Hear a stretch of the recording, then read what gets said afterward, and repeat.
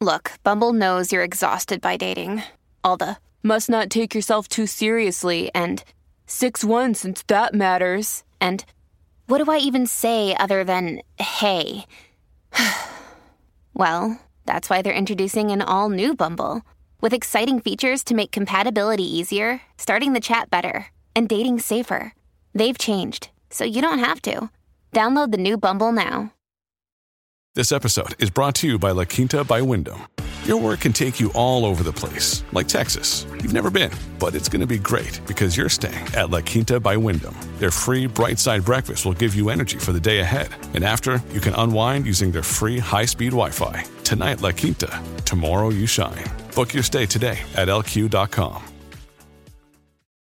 Previously on Maverick. The crazy thing that was spreading through the rumor mill was that in some of the hardest to reach places in the world, leaders were seeing small house churches growing and multiplying in movement fashion.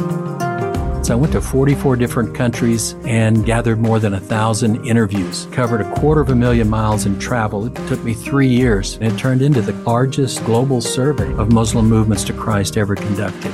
My study was focused on the 21st century. I wanted to know what was happening today. And what I discovered was that more Muslims had come to Christ than at any time in history. We are living in the time of potentially the greatest expansion of the kingdom of Jesus that has ever happened.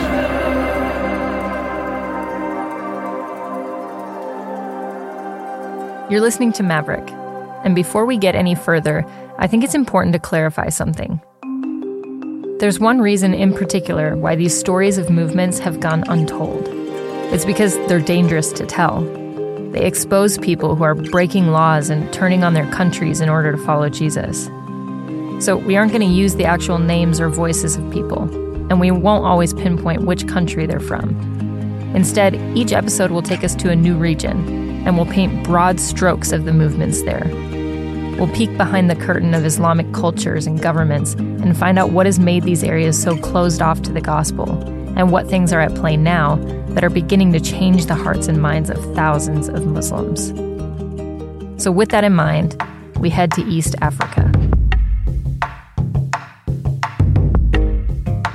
When David first began tracking rumors of movements, Eastern Africa was already on his mind. He visited many times before and was excited to go back because of something that happened on his last trip to the region. He was there attending a conference. It was a gathering of church leaders and missionaries from around that area. The week was filled with hearing from different speakers and breakout sessions. And one day in between speakers, a young guy walked to the front of the room and grabbed the microphone. He got up and spoke. He said, "We are seeing Muslims come to Christ now by the thousands." And everyone there in the audience kind of looked at him with incredulity. They didn't really believe what this guy was saying. And he looked at him. He could see the blank stares in their eyes. And he said, "Come and see. Come and see." And the invitation he gave that day stuck with David, which is why years later, when David was making arrangements to go back into East Africa and follow the rumors of movements, he thought of that guy, and he found a way to get in touch with him. And I said, you invited everyone to come and see. I want to come and see. Show me what's going on. And we took off on a journey of several hundred miles around Eastern Africa, visiting different people groups. So we would go close to where these people were, to some town that was at a crossroads. They would walk, in some cases, a day or so to meet us. In other cases, they were at a gathering and we would go down and drop into the middle of it. So each place was a little bit different. And on one particular day, David's guide told him that they were headed to a town where he would meet a man who was doing some pretty amazing things. This man had developed a reputation for being especially effective at winning sheikhs to the Lord. So I was ready to either be disappointed with how this person wasn't what he was cracked up to be, or to be amazed because a sheikh is like an elder, a leader in the Islamic community. You just don't find a lot of sheikh evangelists. So David made his way to this cafe where he was scheduled to meet 9 guys. They were Muslims who had become followers of Jesus, and each represented different movements within their communities. And one of them was the sheikh evangelist that David had just heard about. He was a lively, energetic, charismatic fellow, not very big, but just a sparkle in his eye and a real quick mind. And we had coffee together and we're munching on the local food. And I just asked him, I said, tell me your story. And that's when Hakim began to unfold this remarkable story of how from the time he was a little child, he had been raised up and trained to just focus on Islam. I had memorized the Quran and hundreds of hadith. I was responsible for 300 Islamic teachers that I was overseeing, and I was in charge of 4 mosques. But then one day, someone handed him a New Testament written in Arabic. Most Muslims can't actually understand Arabic, but because of all his training, Hakim could, and he took it home with him. So he began reading it, and that night he prayed, and he said to God, he said, you know my heart. If there's something that I must do, I want you to show me. And after that prayer, I went to sleep. But I had a disturbing dream. Isa came to me and showed me the minaret of the mosque. There was a man standing at the bottom of it, trying to chop it down with an axe. When I looked closer, I saw that the man was me. A minaret is the tower attached to a mosque where they sound the call to prayer. So for a sheikh to chop it down would be incredibly significant. Hakim had that same dream 3 more times that night, and the next day, he needed answers. I found the man who gave me the Bible, and I grabbed him by his cloak. I demanded him to tell me what my dream meant. He said it meant that I would lead many sheikhs to faith in Jesus. And that was an answer to his prayer. The prayer Hakim had was, you know my heart. If there's something I must do, then show me. And from that, he gave his life to Christ. He became a follower of Jesus. In the course of that, he lost everything. His family disowned him. He lost his farm. He lost his job, of course, lost his relationships. My father tried to kill me. He threw a spear into my back. It pierced me and left a scar. But I escaped. And I have been following Jesus ever since.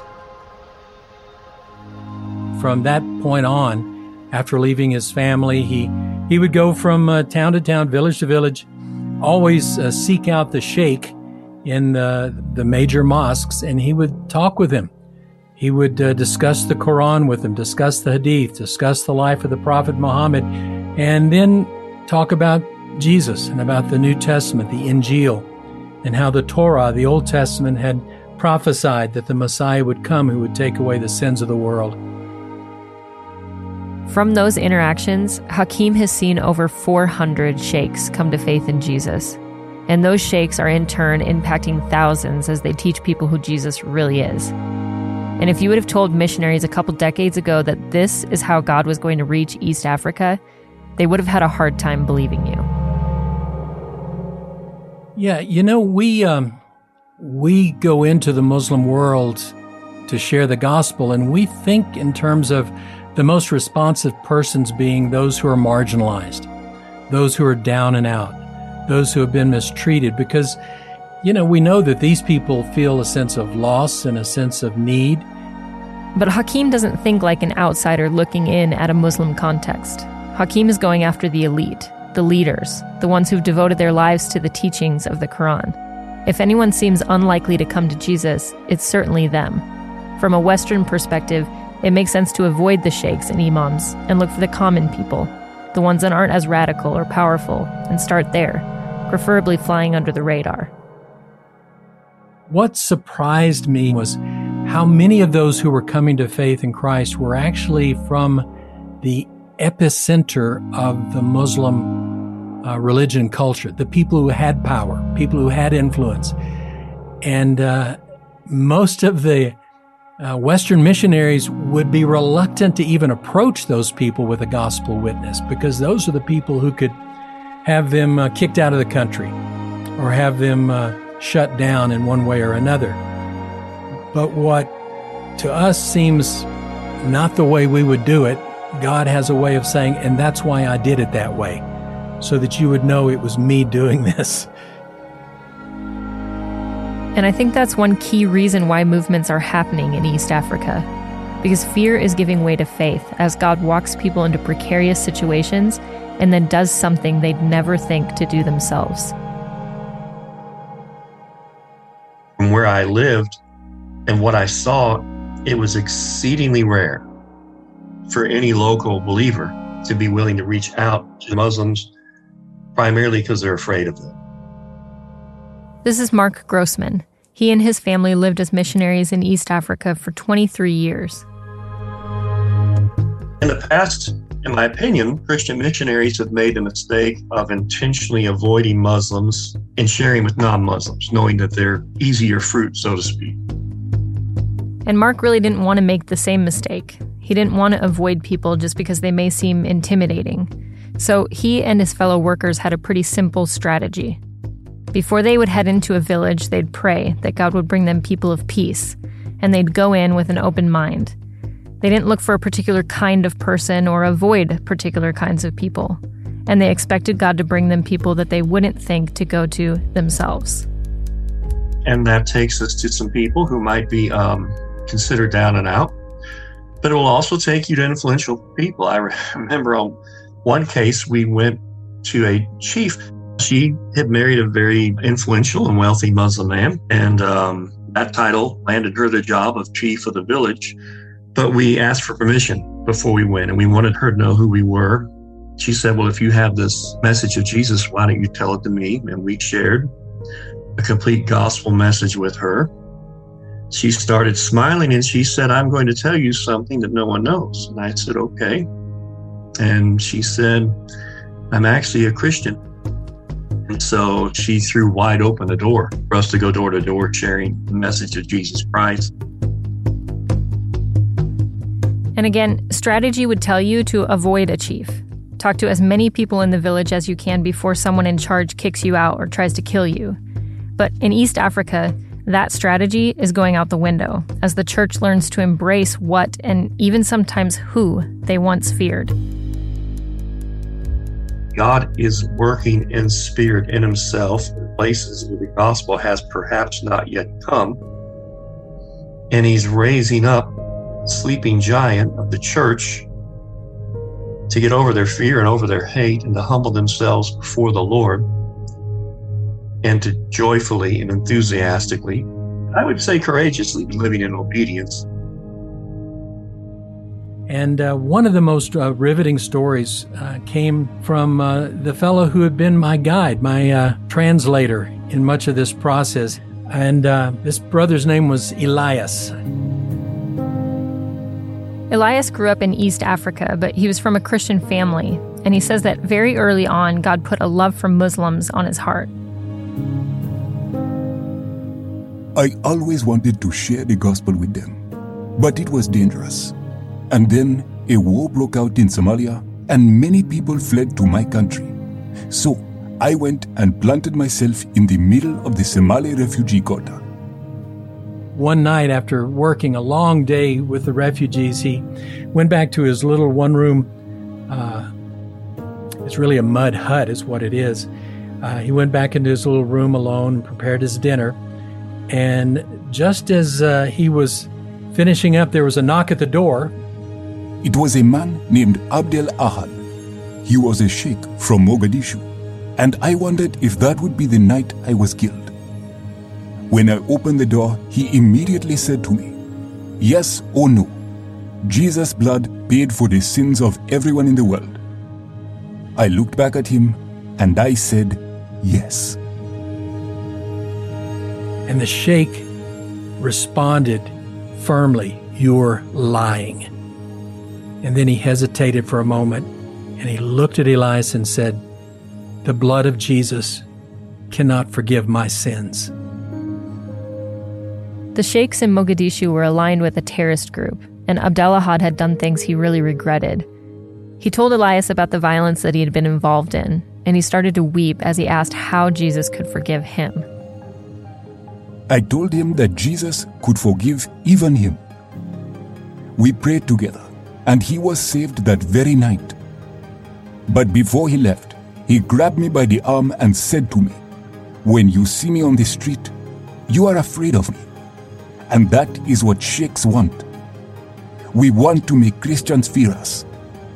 But you need to know that inside we are empty. Don't be afraid of us. We need the gospel.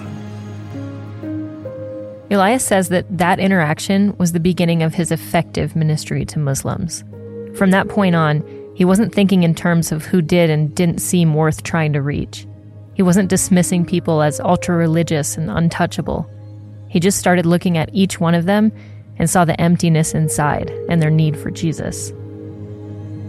People like me, when we started, we thought we needed to know these religions inside and out so that we could understand them and really see what we were dealing with. And a real trigger point for us was when we stopped looking at the religion and we started looking at lost individuals. And the religion was almost marginal. Religion was just what lost people do to try to reach God. But the particulars of it were almost irrelevant because in reality, none of them were going to reach God. They needed God to reach down to them. And so we need to see them not as these competing religions. We don't have a religion that competes against other religions. We have a relationship with God through Jesus. And we offer that to them. But if we go toe-to-toe, religion to religion, then we're back into culture wars or, colonial battles, that sort of thing. And that's just a losing proposition. That's really not the gospel. And it's that ability to see the individual that's changing everything, to look past the powerful positions and the dangers, to get beyond the religiosity, to see every person as just a person who needs Jesus. It's why people like Hakeem and Elias are seeing God do things they hadn't anticipated in people they didn't expect. And it's why East Africa is seeing movements like never before.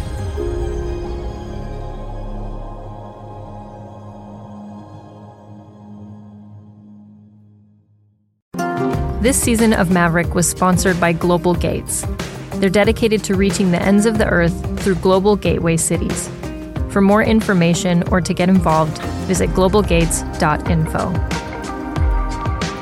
To help support the Maverick Podcast, consider giving monthly at themaverickpodcast.com.